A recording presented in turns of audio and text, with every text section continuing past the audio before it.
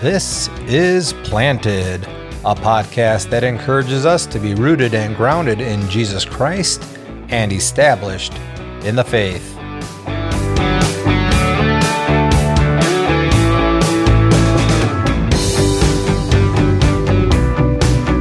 Today, Pastor Matt leads us in further discussion of our walk in loving others through actions, that is, living in His Spirit that leads to good conscience and pleases God. Hey everyone, it's Pastor Matt Grimm here with Thad Keenel. How you doing today, Thad? I'm doing wonderful. It's good to be here with you. What are we going to cover today?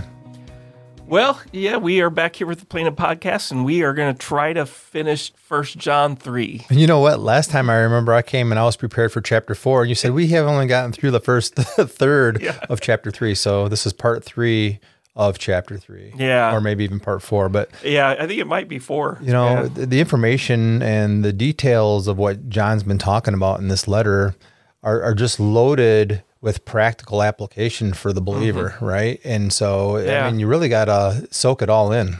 You do, and he keeps bringing up, you're like, gosh, John, I thought you addressed this before, but as he progresses in some senses, he's also recapitulating in other things because it's so important for him to be talking about, our words and our deeds going together, that what we profess and how we act go together. And I really think it has something to do with this heresy that he's addressing, right? That on the one hand, I think there's potentially maybe two things going on. There's one, there are some false teachers coming who he's calling Antichrist. So in some way they're denying the real Christ, which I think has to do with this Docetism, where he maybe only appeared as a ghost or something like that he really didn't become fully human. He wasn't fully human, fully God. And so in that way, they're denying You mentioned Christ. a couple things. I'm just going to jump in. Docetism, and then the other one was the Gnostic belief. So separate those two for me.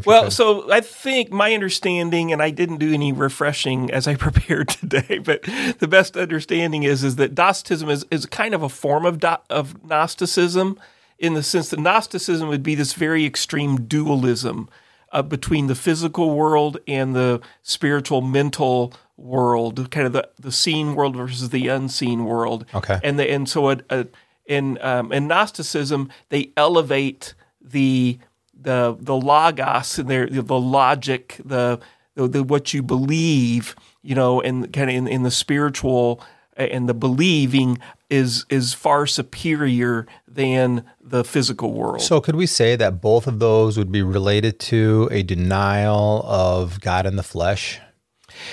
Yeah, in some ways. Docetism more so is directly getting into that. So the Docetists would say that because they hold this extreme dualistic nature, that Jesus couldn't be, that God, who is like the great, beautiful mind and spirit, that God can't become flesh because he can't become earthly in any way. Right, and so therefore he just appeared to be that. Okay. So the Docetism would be a specific expression of that. Not all Gnostics were Docetists. Okay. But what you would have then in some of that, as it relates not to just the belief in Christ, the Antichrist type of thing, but how it played itself out then for some Gnostics in terms of the expression of life, how you lived life. There were usually two, they would fall off the log on either side potentially. One where they become extremely ascetic or pietistic, where they would just, the best way to achieve that spiritual or state or is to be as, is to live as pure as possible, in an extreme way. But the other side, which I think many more fell into, which I think what he's addressing here is they're like, well, what we do in the body doesn't matter, right? Because it's only what you think about, right? Yeah, the flesh is wicked no matter what. So so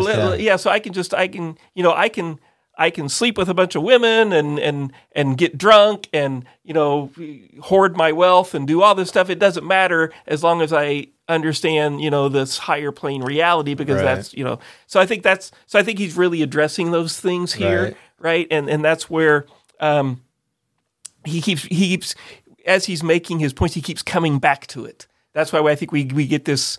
Almost seems like he's repeating himself, because I think he's directly addressing the heresy that is that people are saying it's okay, it doesn't matter what you do, right? Right. And I interrupted you. So the first part was this this thought of the Docetism aspect, and then the other place that you were going, there was like two parts to where you. Well, that's two parts. One, I think, is the theological issue of Christ, that he's fully God and fully man. I gotcha. And addressing the dualism as it relates to Jesus. But then the second part is how it plays itself out in life, and that's where I think that the issue of you can do what you want to do, and you fall into. It's kind of like in Greek thinking. I mean, you kind of had those extremes in terms of the the sophists and the now I'm not remembering. Yeah, but but the sophists would be like those that are just like the Greek philosophy type stuff, right? Right. Yeah. And so. As you were defining that, I thought you did a really good job. It worked for me anyway, so that's good. But the other part of that is, while you were speaking, is that some of the verbiage that is used speaks directly to these things where I didn't even recognize it before. Sometimes, like when he uses the word begotten, right? Begotten, not born, not created, right? Or eternally begotten. These are some of our creeds that we believe that begotten doesn't mean that he came into existence, right? But it talks about when you say eternally begotten of the Father, is that he was always the Son in the Trinity, right? But then he put on flesh, right? When he came into this world some 2,000 years ago, right? Yeah. And so, I think we talked about that a little bit when it came back to what's John talking about, that which is from the beginning, the very opening lines of the letter, right? I think there's that dual sense. From the beginning, he was always with the Father, but then there was also a beginning in terms of him becoming flesh, too. Because in there he talks about them touching him and handling him, and that they really do know that he became flesh in that sense. And then as it relates to, this is a little bit of a sidetrack, but as you talk about the eternally begotten, I think there's something about that expressing the fact that, there is some originality, not originality in the way we think in terms of like being creative, right? In some senses, but in terms of like the Son has always found his origins in the Father, and the Spirit has always found it in the Father and the Son, but that doesn't. We shouldn't be thinking of time. We shouldn't be thinking of one existed before the other. Right. No, it's just that there's this commonality, and that there is something. There is, in some senses, within the Trinity, the priority of the Father. Right. What's that Greek word that we use? Homoousios or something like that. The one substance. Yeah. Or one essence. Right. And that's eternal. That's the triune God. Yeah. That we talk about. But as the Bible gives us three persons in its descriptions, we must claim that, since the Bible speaks of it as such. Right. And that's actually the word that the author to Hebrews uses in his opening in chapter 1, where it talks about he's the radiance of glory, God in the exact imprint of his nature, as the ESV. That's that homoousios. Oh, is that right? Okay. Greek word, I think there. Good. Yeah. Awesome. So I know we've read through verse 17 last week, but I think it might make some sense to at least begin in 16 and 17 again in chapter 3. I think so. Is that what you were thinking as well? Right. Okay. So let's leave. I'll read this week, and then you can pray for us when I'm done. I'll start in 16 and read through the end of the chapter. This is the ESV. By this we know love, that he laid down his life for us, and we ought to lay down our lives for the brothers. But if anyone has the world's goods and sees his brother in need, yet closes his heart against him, how does God's love abide in him? Little children, let us not love in word or talk, but in deed and in truth. By this we shall know that we are of the truth, and reassure our heart before him. For whenever our heart condemns us, God is greater than our heart and knows everything. Beloved, if our heart does not condemn us, we have confidence before God, and whatever we ask we receive from him, because we keep his commandments and do what pleases him. And this is his commandment, that we believe in the name of his Son Jesus Christ and love one another just as he's commanded us. Whoever keeps his commandments abides in God, and God in him. And by this we know that he abides in us, by the Spirit whom he has given us. Let's pray. Heavenly Father, we thank you for this day. We thank you for the life that you give to us. You are all powerful, and it is to our amazement that you lavish your love and your grace and your mercy upon us. And as we just read in this passage, Lord, you've given us life, and through that, you've also commanded us to be obedient to that call, to be your servants, to be your heirs, to be your children, and that with that, we have responsibilities here to share the truth with those around us in the love as you have loved us. And so help us to take this and be encouraged by these words that are given to us in this passage, and we'll give you all the praise and glory in your name. Amen. Amen.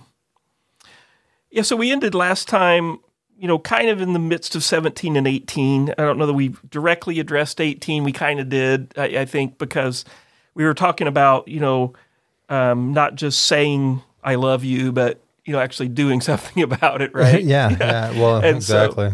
So it made me think about this as it relates to 19 and 20, especially when it comes back to our heart condemning us. It made me think of this because, my wife and I often when we leave for the day, we'll give each other a kiss and say, I love you, like that. And which is a good thing. This is us doing it with our mouths. So this is us loving in word and in talk, right? Right? Yeah. But I'm like, okay, let's say later on in the day, I fail to do something I should have done for her, or I do something to hurt her in some way. My heart will let me know that. Right. And so Here it is. Okay. So I say all the time to her, I love you, but then if I do something that's contrary to that, I feel that condemnation within my heart. Yeah. My favorite thing to do is when I know that I'm kind of being disobedient to that love action and stuff like that. I'm not doing that right now. And I'm sitting there saying to myself, you're being a big idiot, just go do it. And I'm saying, no, and it's like, I don't understand, the selfishness that sometimes can arise in my flesh, but, that's just an easy example to think of for us, as husbands, right. But that's the same way towards God. Sure. We say, if anybody were to ask me, do you love God? I'm going to say, sure I do. Yeah. But then I'm like, then when I'm confronted with my sin, I'm like, do I, there's the whole thing of just, on one hand, feeling guilty, knowing that I'm a sinner. But I at times I think I allow myself to do that without really reflecting on how I haven't loved God. Yeah. Well, I did wrong, but I don't necessarily want to look at the beauty of God and say, oh, I really offended him. Yeah. Right? Yeah. And I've heard this said, and I'm sure it's been said many times, but the idea of if you were arrested and taken, in front of the court system, would there be enough, if you were arrested because you were a Christian, would there be enough evidence to convict you? That will help, maybe. Man, I sure hope so. And we're making light of this, but really the idea is that Christ is the one that said, no greater love has a man than to lay his life down on behalf of his friends. That's the ultimate action. Right. So that's love in action, right? And so really a great thought. Yeah, and that's what we had talked about some last episode in verse 16 that Jesus himself demonstrate this. But it's interesting here in verse 19 we get a little bit of the heart of John as the pastor who's dealing with these people because he's concerned with these false teachers who are, either teaching them something about Christ that's not true or something about how they can live that's untrue, and he wants to give them assurance. And so in verse 19, he's wanting to assure them. He says, "By this we shall know that we are of the truth and reassure our heart before Him." And so he's helping them deal with. Let's just say, for instance, a false teacher's been telling them, "Oh, it doesn't matter. You can commit adultery. You can, sleep around or whatever, or you can go do this or do that. It doesn't matter because what you do in the body doesn't matter." Right. And then they go do it. Let's say they do it, and then all of a sudden now their heart's feeling guilty. So how, as a pastor, how's he helping them deal with that? Right. And so he says here, "We shall know that we have the truth and reassure our heart before Him. For whenever our heart condemns us, God is greater than our heart, and he knows everything. So how do you take that? As you read that, what's John saying here? Well, I mean, if I'm just looking at this as it points to me, if my heart condemns me, when I read my heart, I mean, I'm thinking about this is my conscience being pricked. Right? Yeah. So if my heart is being pricked and I am claiming to be a believer and I'm striving to live faithful to Christ, if my heart convicts me, God being all-knowing, how much more detail does he have against me as far as truth goes? Right. So I think that's part of it. God's conviction's got to be greater. It is. Yeah. But his conviction's greater, but his heart is also greater. Well, that's it. That's it. Right. So I think that there is, in some sense, what I think John's driving at here is that, if we think about it from a Reformed standpoint, that, it's God's work on the heart that leads to repentance. Right. Well, if the problem is represented by our convictions, right, and so much greater so in God, then therefore also the remedy.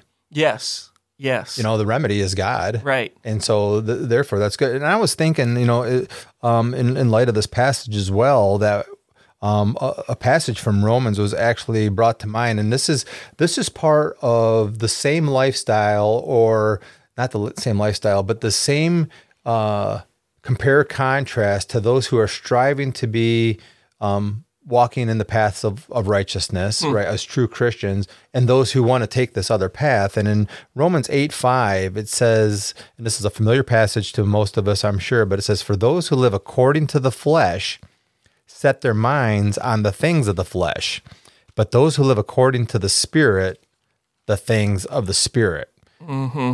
And I was just like, that's so great for us as believers, because it should be the differentiation point of our assurance. Because if we're being convicted by not walking that path, that's a good thing. Yeah. Right. That conviction that comes, because we should be living and walking in those paths, of His light. Mm-hmm. And so I just thought that compared pretty well to this passage that we've been reading. No, I agree with you, and I want to stay in Romans 8, because I think too when that happens, and when we're feeling that, and the Spirit is convicting us, and we are reminded that God is greater, right, and His solution for our sin problem is greater than our problem. Okay, I'm going to save a question for you, because I have a practical question for you. Okay, but I think you might answer it here, so I'm going to let you go ahead and continue. Okay, when our conscience is seared, I think one of the things we do is we remind ourselves that God has forgiven us in Christ, that we have a forgiver, we have a cover, we have atonement, and when we do, we say as we need to be reminded of what Paul says at the end of Romans. What shall we say then to these things? If God is for us, who can be against us? He who did not spare his own son, but gave him up for us all, how will he not also with him graciously give us all things? And that one of those things is a clear conscience, once again, right? Who shall bring any charge against God's elect? If it is God who justifies, who is to condemn? Christ Jesus is the one who died, more than that, who was raised, who is at the right hand of God, who indeed is interceding for us. Who shall separate us from the love of Christ? The answer is no, nothing can. Right. And so I think so there's something, initially when our conscience is seared and our heart is condemning us, we rightfully feel guilty and sorrowful. Right. But then that should drive us and lead us to the gospel, right? Which then says, "Oh, in Christ, I'm not condemned," right? God's greater. Right. This is our assurance, right? This here, is our assurance. Yeah. And you went to the end of Romans 8, and I thought for sure you were going to read verse 1. Oh, there's no condemnation. There is therefore no condemnation, right? Same principle. It's the same thing. Yeah. I mean, that's great. And it does answer my question, because my question was going to be, why do I, as a man, when I, truly in my heart of hearts long to serve Christ. So why do I, as that type of person, as a Christian, why do I find myself at times being resistant to following the leading of the Holy Spirit. I mean, we were just talking about, how we behave with our spouses sometimes, right? But I mean, and even more serious matters, what is it, if I'm truly longing for that, why do I just find myself being resistant to it? Like, I'm not going to do that right now. I mean, it's sometimes a conscious thing. Yeah, no, I preaching to the choir there. The best explanation I have, and I try to root it in Scripture, it's the old man, new man. Mm-hmm. That there's still, I think the old man has been crucified with Christ, the sin nature, the flesh has been crucified. Its power, but yet it's still here, resident in, I still have those habits and memories and things that have formed within me that make me I've just start to react. My reaction is still within that, and the new man is growing and desiring other things, but there are times, that it's just like there's that stubbornness, So if we think about the fruit of the Spirit, but we also think about those list of other things of the old man, and so there's sometimes it's still, there's still little, I refer to myself sometimes as 7-year-old Matt, because I think at 7, I believed in God, I knew Jesus, but I think it was probably somewhere around 9 or 10, 11, somewhere in there where really, I think, God got a hold of me and regenerated me or something. And so, but anyway, 7-year-old Matt, was of the age where, I still wanted to please my parents, but I still was, willing to resist. So it's kind of like, go put away your clothes. My first reaction is no, I know I should, and it's probably a good thing to want to do that, and to keep your room clean and stuff. But sometimes there's just 7-year-old Matt is just like, no, I don't want to do that right now. I'm not doing it. I'm not doing it. And I think there's still some of that. There's some of that. I use the word residue of the old man that's still there. And it's like, okay, my heart desires to want to please God and to do this, but yet sometimes He asks me to do no, I don't want to do that right now. I want to play solitaire on my computer instead. Right. Well, I'm glad you brought up the imagery in the gospel truth about the old man, right? And that's so true. It's kind of like we've got my son Aiden has his first son is now like 16 months old and is saying words and calls me pops and can say bye, hi and all that other stuff and then some other words, but he's on a time delay because we'll be on FaceTime with him or whatever and say, okay, say bye. Say bye. And he won't do it. He's looking at us and then we're just going to go. And then we'll just go to press the stop button and he says, bye. It's on this big time delay. And it's kind of like what you were saying. It's like, that's kind of how I am. I'm on this time delay to react appropriately to the leading of the Spirit at times. But I think, I'm not going to use this as an excuse, but I think that if we had this mastered, we would so easily grow prideful. Yeah. Yeah. I was meeting with some guys today. We beat a little discipleship group, and we were talking about this in some ways. Was why we're talking about Paul's urging in Romans 8. He does this in Galatians 5 as well. But is to be in step with the Spirit, right? We're just talking, what you brought up. It's like, why aren't we always in step with the Spirit? Why do we still, why aren't we fully filled all the time with Spirit? Because we know what it feels like when we're filled with joy, peace, patience, and how that goes. But why isn't just in this life right now an ongoing thing? And I raised the idea of, in the new creation, in the new heavens and new earth, when we get our spiritual bodies, I think I think we actually have flesh, still as a resurrected, just like Jesus did. But they're spiritual bodies; they're totally given over to the Spirit. They will always be filled with the fruit of the Spirit. Yeah. But what's the difference? But we're not going to be robots, right? Because there's one sense God could just make it right now. He could just make it. He could just decree that that's how you're going to be. But it would almost be more like that. But you just programmed you, and now it's your will's not involved anymore, right? And so, but yet, I think in this new, renewed will that we have, in this born again, regenerate, He gives us this new will that wants this.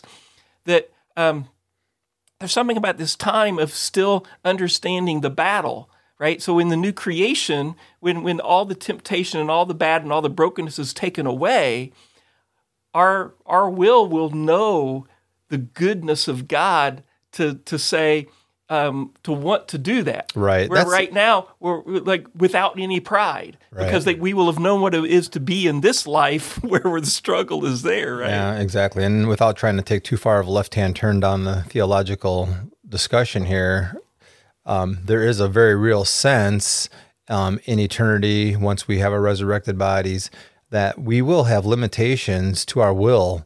In other words, we won't have the ability, as Adam and Eve did, to disobey, right? Because there's a difference in the new creation that has guaranteed us eternal life and the life of Christ as heirs of Christ. So we're eternally his children at that point. As when Adam and Eve sinned, they were disciplined and lost that original relationship that they had with the Father as the children of God. So there's going to be some type of limitation, and that's fine with me, because whatever that limitation is going to be, perfection. Yes. And so that's good. I was thinking or looking at a commentary, because what we're really talking about here is not only the theological side of things, but the practical side of things. This is very much a very practical letter here, right? And what we were talking about is believers and following the Spirit, is being that and becoming that image of Christ, right? Yes. Reflecting his glory. And this was interesting. This is a commentary or just a comment from a guy named Colin Cruz, which is one of the Logos commentaries that I read, called The Letters of John. And he said this: "The sort of love exemplified in Christ's death is love which expends itself in the interest of others." And that's what we're talking about here. How do we live this out to be the light unto the world around us, right? Because our call and our mission is the gospel of Christ, right? And so this is our primary mission. There's lots of different gifts that we have, but but none of us are exempt from being the light unto the world. We're to be the body of Christ here. Yeah, that's right. Yeah, and so there's some sense too, when back to this reassurance thing, I think one of the things he's saying is that one of the things that does provide reassurance for us, even though our surety is always Christ and faith in him, but one of the things that does provide assurance for us that we do have that surety, that our faith is when it's not just that our heart condemns us when we sin, but it's actually when we are faithful, when we are obedient, when we are loving the way God called us to love, when we do obey and keep his commands, that assures us, oh yeah, this is what I'm on board with. I am following Jesus, So I think there's that element too, because then he goes on in verse 21, he says, "Beloved, if our heart does not condemn us," which means you are being obedient, right?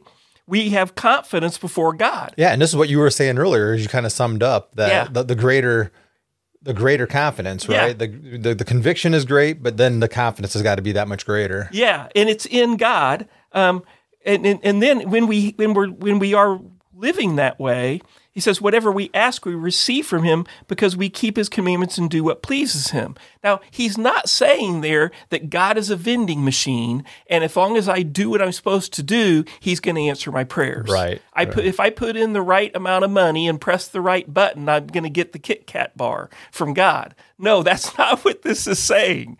But what this is saying is that as we walk the faith in confidence in Christ, in us, because later he's going to talk about abiding in him, that what all that is, that then we're going to see the fruits of that in this. And so we ask, we receive from him because we keep his commandments, and what pleases him is that covenant relationship that we have in Christ, we have confidence in that. Exactly, right? Exactly. So whatever we ask, this has got to be understood in the light of the promises of God that he gives us in the scriptures, right? Yes. So on the things that he promised, just for example, Daniel, when he's praying,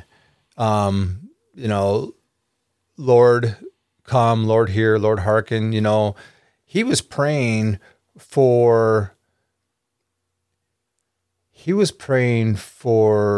because Israel is in captivity in Babylon now, right?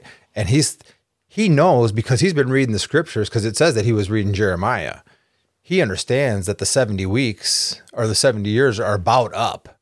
And so as he's coming to the end of that 70-year period from the time of the captivity, he's praying for the Lord to now come and do what his promise was. It's a prayer that cannot be unanswered. So if we're praying according to the scriptures, I guess is where I'm going to summarize. If we're praying according to the scriptures, there's not a prayer that's not going to be unanswered. Right. That's what Jesus said by praying in my name. Right. When you're praying in my name, you're praying according to the will and character of God. Right. And so if we think, which is different than like when we give our supplications to the Lord. I mean, he understands our hearts, so we can pray for health, let's say, or to be healed. Right. There's nothing wrong with praying along those lines, right? But the selfish ambitions that we can pray sometimes for a new Corvette. Whatever you said, the vending machine. Right. That's right. Because what's one of the false teachings of our day? Health, wealth, and prosperity. Exactly. And so they will take verse 22 as whatever we ask and receive from him, because we keep his commandments to do what pleases him, right? They'll take that and abuse that. And so we need to remember that you can't do this apart from exactly what you're saying in terms of praying according to what God wants and desires for his purposes in Jesus Christ, that it is centered on him, and our confidence before God is in him. It's not in my own faith. Because that's one of the issues there with a lot of that is, well, if you just have more faith, well, no, it's who your faith is in. It's not the amount of your faith. It is about our life, how do I say it, being lived out or being continued in the Spirit. Yes. Right? And this, okay, so I'm going to throw this at you and see what you do with it. So put that in terms of how we live in covenant with God.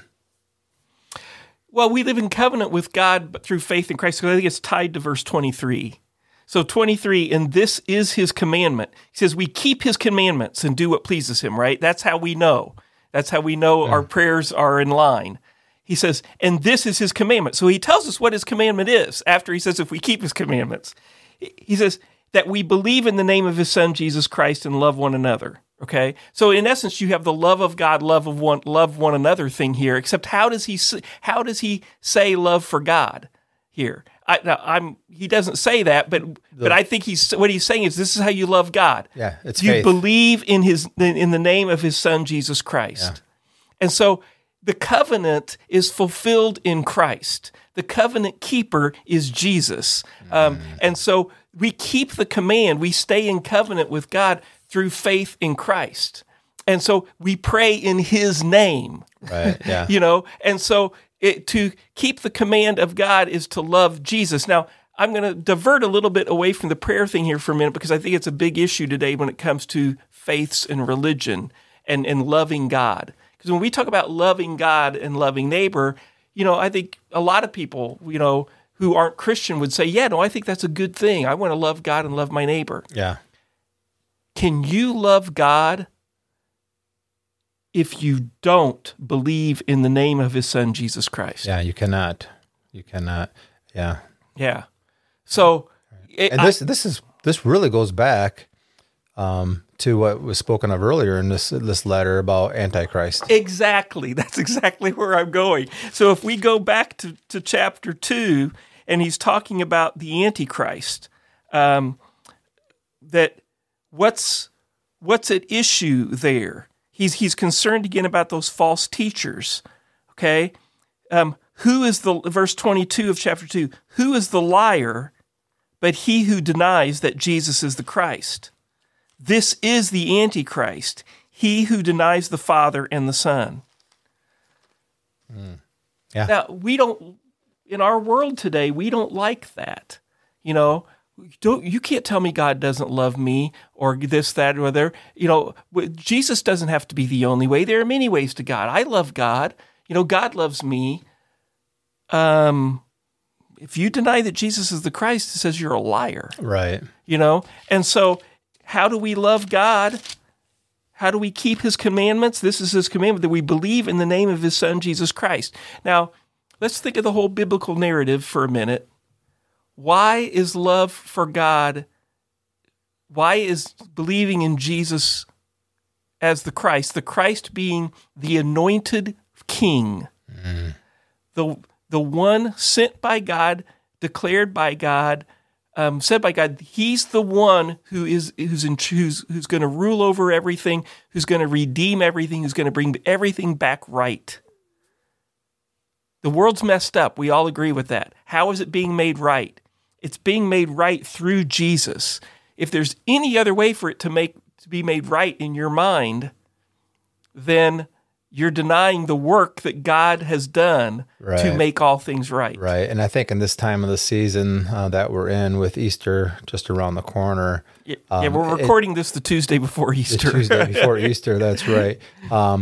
Is made manifest in the spotless Lamb. Yeah. He's the sinless one. Right. Right. And he's the one that gave his life, shed his blood on our behalf. And so to those people that you brought up that say there's lots of other ways, let me ask you this. If you're one of those people who says, no, there's a lot more religions, there's a lot of all roads, can lead to God, I just got to believe something. Here's the thing. The Bible speaks specifically that the wages of sin is death. And we all have sinned, and so therefore we've earned only death, not righteousness, right? We're deserving of death and eternal punishment. My question is, without Jesus Christ, what do you do with your guilt, right? And pick a religion. What do you do with your guilt? God can't wink at it. Yeah. Right. And that's where you're left. This is the thought process that everybody misses, because they just want to think, there's this God up here. He's loving, like that. He's not going to destroy his creatures. No, man was rebellious.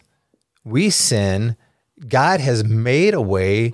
He says, and because he is God, he's allowed, being God, to say, first of all, he doesn't have to make a way.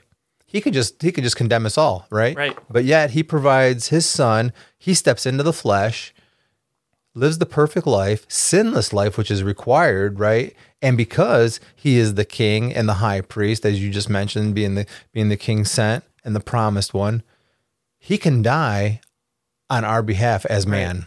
Yeah. Right. But we have to believe. That's the requirement. Right. Believe. So. Right. And if you look at all the stuff going on in the world, you talk about your own sin, right? Right. And the penalty is death. Well, is anybody else overcome death? Yeah. Jesus, that's what Easter morning, right? He dies Good Friday. Easter morning, he raises and he has overcome death. But so we have that on that personal level. But the other thing is, look at the brokenness of the world. Look at all the evil things happening in the world. You take them to their end, they produce death. Death is being produced everywhere. The murder, the hate, the crime, the institutional stuff, all the big, it's not just the individual thing, it's the institutional things, it's the societal things. All those things are leading to death. They're bringing destruction and chaos upon the world, which we all feel is brokenness. Right? This king is overcoming all that. He's overcoming your individual sin, but he's also overcoming all that other stuff that leads to death. Well, I have a question for you, Pastor Matt. Here we are at this place in time. Jesus, I'll grant that he died on the cross, that he was buried, and that he rose from the grave. He conquered death, but it still looks like there's lots of garbage going on in this world. It doesn't feel very good. It doesn't feel much better than it did before he died. So explain that one to me. Well, because we've talked about this before in the podcast, there's an already not yet to this, that there's a new day that has dawned, Just like in my own life, we were just talking about earlier, the old man and the new man. There's a new man that has been birthed and is growing in that. And there's a new society that has been planted here on earth called his church. And we don't live it out perfectly. We're still like the old Thad, who sometimes, even though desires to do good, he still says no, God, no, right? And so we're not a perfect church, but what the church is that evidence of that new life and that new society. And I'll tell you what, while it's not perfect, I'll tell you what, the people of God have been real good to me and good to a lot of people. And we don't do things perfectly. I'm not claiming that, but the point is that there is love and there's forgiveness and there's help.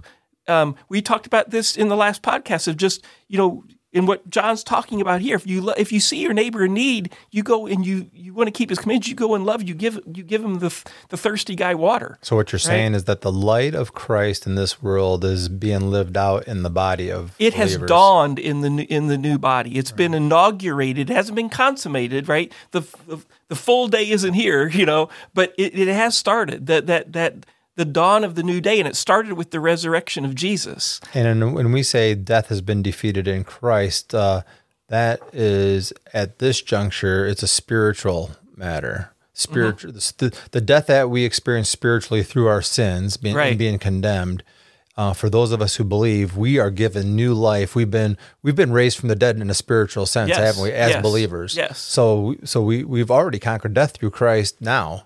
As believers, right? As we're born again, that first resurrection we've talked about, that started, and then one day that we will, when we do physically die, that we'll be reunited at the final resurrection of all, and have our new spiritual bodies for forever. But that has started now. That there is a beginning. Right? And just like Jesus had a beginning, we have a beginning in our new life now, and we have a new life of a new society now within the church that is being played out within a government of the church as well. Right? There's a body politic of the church too that is a new government that will not end. Yeah. Because Ephesians 1 tells us that when he was raised and seated at the right hand of the Father, he became the head of the church. And so the church, we are raised with him, and so we live that out now in a real physical way, that's being governed by the Spirit. Right. It's just not in its fullness now because it's overlapping with the old kingdom of darkness and its ruler. That it's been defeated, but it's still here. So we've talked about. I think we've used the analogy of D-Day before in World War II, right? Mm-hmm. Yeah. That really that's when the battle. That the war was won that day or those days. That the back was broken.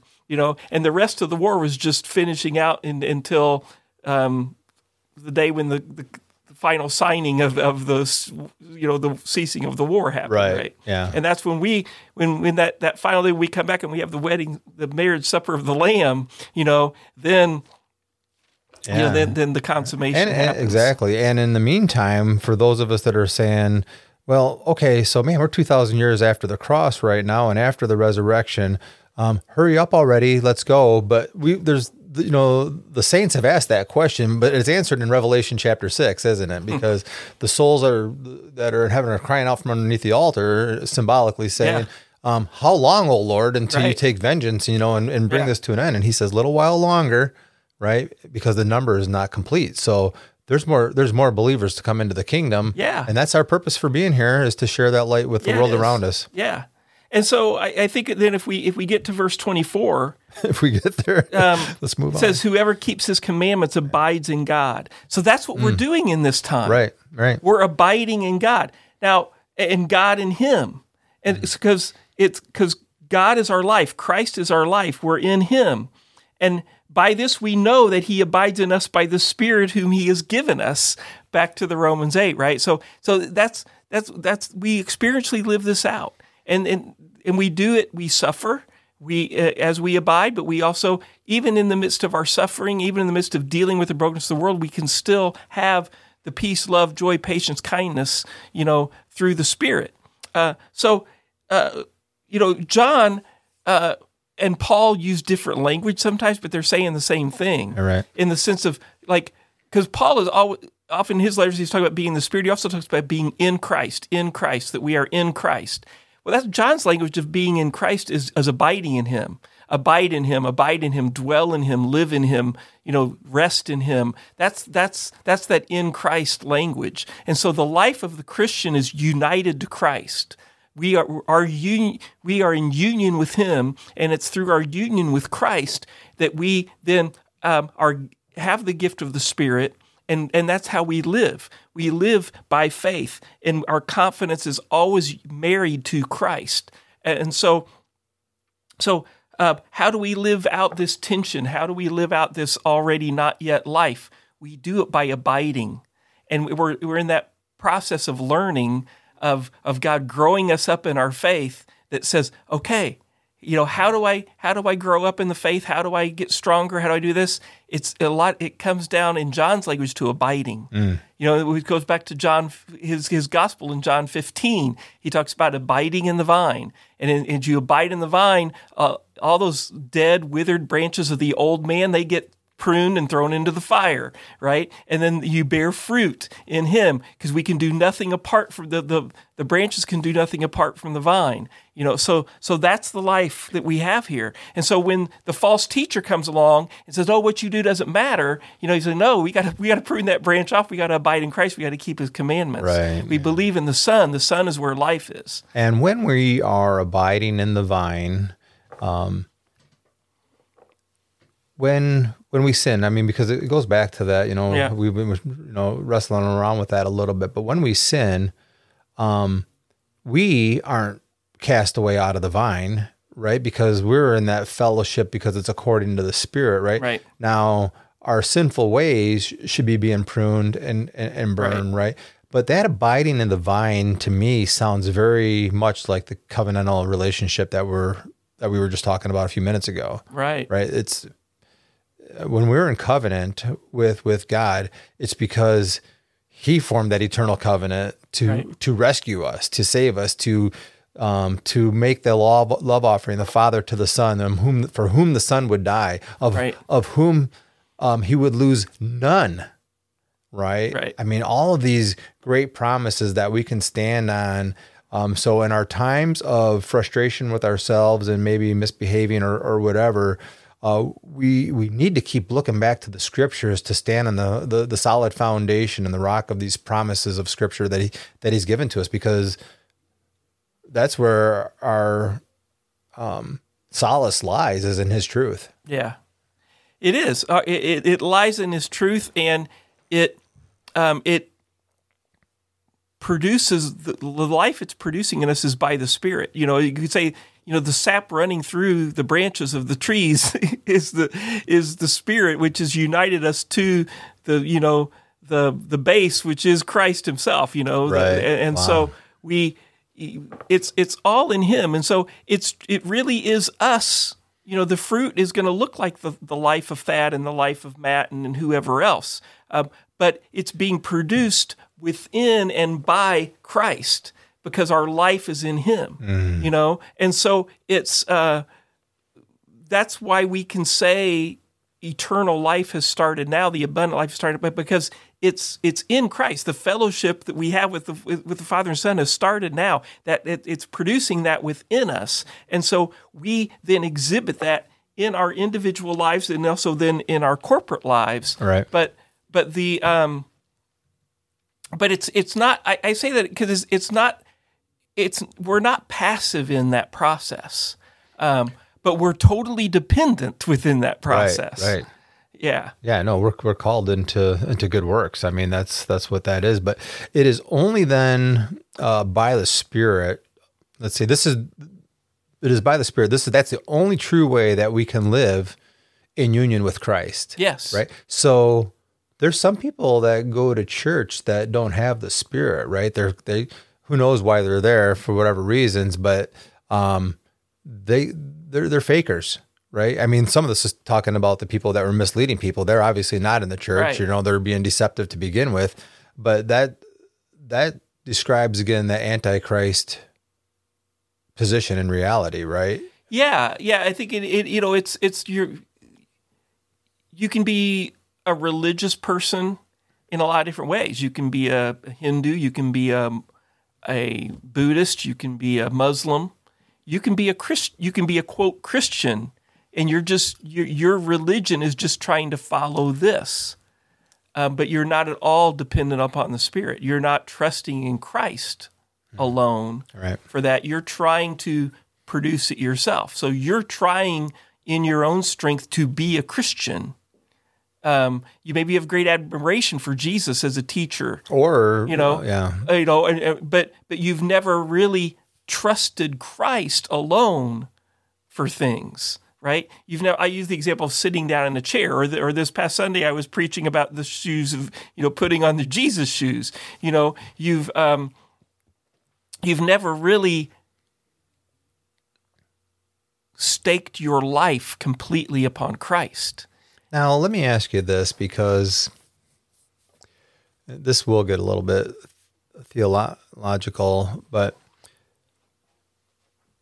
when we are outside of a relationship with Christ, if we don't have the Spirit living with us, if we haven't been regenerated,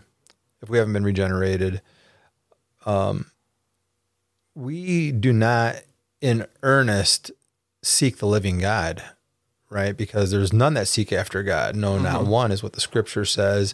In fact, we're enemies. So if I'm just trying to do this introspectively, because it seems like people could have good intentions and almost be seeking truth and not finding it, but are they doing this out of selfish ambition then, or what's there's a very fine line to have this conversation,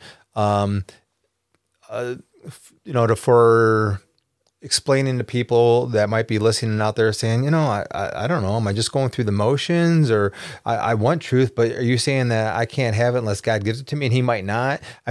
So in a very real sense, I guess what I'm asking you, if we seek the truth, if we are seeking the truth, we have to seek it in humility and in an earnest, and ask God to open our eyes to that truth.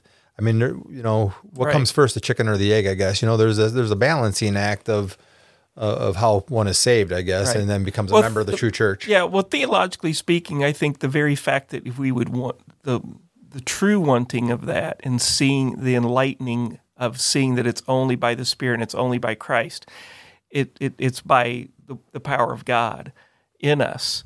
But I think people can maybe have that desire, but within that desire, it's a very it can be self-centered. Right. In the sense and that's kind of what I'm thinking of, I guess, because, there's some people out there. So I was in church my whole life. In fact, I was a pastor, and now they're apostate. Yeah. They just left it all together and become atheist or whatever they want to become. Or some were like that, and they're like, then I actually became born again after I'd been in the church for 20 years or been a pastor for 20 years. Exactly. You have you can have the opposite of that some too. of you pastors out there. Yeah. No. Well, no, the church I went to in college, it was a Presbyterian church. It's really where I first got exposed to Presbyterianism. But the pastor openly admitted that he became a Christian after he'd been preaching in that pulpit for a number of years. Right. Because he had met a man who told him who really preached the gospel to him, Right. And that doesn't mean that he wasn't preaching the gospel, because as he was reading the word, people are hearing the word of truth being spoken by a guy that wasn't really saved at the time. Potentially, I don't know what his preaching was like before that, but the point is that back to your original thing. Yeah, I think the issue at hand, if someone's wondering about that, is I always have there's a subjective issue of the heart we're talking about, which only God knows. And only He can really produce, give you that sense within that. Mm-hmm. But to me, it always comes. But I think we always have an objective question to ask ourselves, and that question is always about Jesus.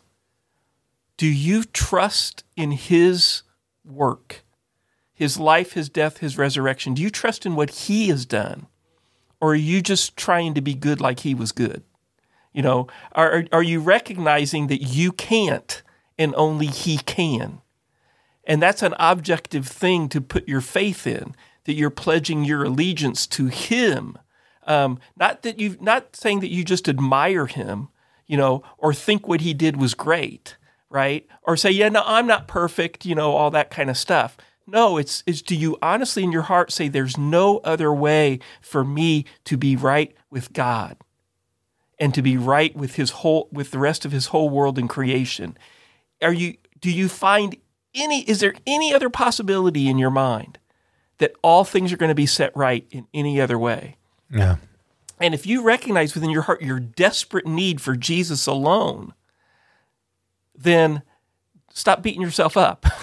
Because that's the thing right there. And with that does come deep conviction of sin, but if you're, because if you're wrestling with the assurance of your salvation in any way, then the question the only question I really know to ask is, do you trust in Christ? Right. Because right after the Romans 3:23, that all have sinned and fall short of the glory of God, is the continuation that those of us have been freely justified by his grace. Yeah. It's only by his grace, right, that we're set free. That's our redemption in Jesus Christ. Yeah. And that again goes all the way back to the shedding of his blood upon the cross, doesn't it? Yeah.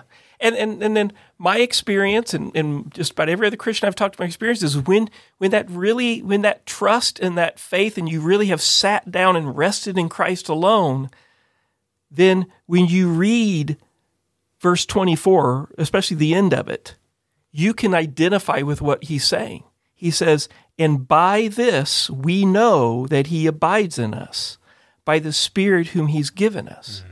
You know that, this desire to keep his commands, and to abide in him, I know that I trust in Christ because I do feel the Spirit in me. There is this change. You know the difference between the old man and the new man. You know that there is this real experiential thing that has happened to you. Now, can we deceive ourselves, get caught up in emotion at times at different things? And so people can. Yeah, and we're going to talk about that next week because we're going to have to discern the spirits. Exactly. But that's why the question every day becomes, it's not just how I feel, it's also, do I feel the Spirit, but do I also believe in Jesus alone? Right. Because, there might be some new age person out there who's like, the Spirit's in me, too, and I'm trusting in my crystals, right. And it's like, no, the crystals aren't doing anything for you. Yeah, wrong spirit. But a real spirit, but the wrong spirit. Yeah, so we're going to need to test the spirits next time. That sounds great. We'll look forward to it. All right. Thanks, everybody. Have a good night.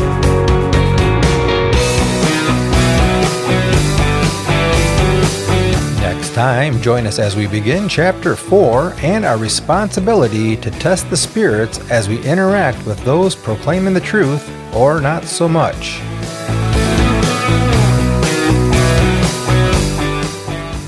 Planet is a Cornerstone EPC production, connecting to God, one another, and the world through the love of Jesus. More information can be found at cornerstonebrighton.com.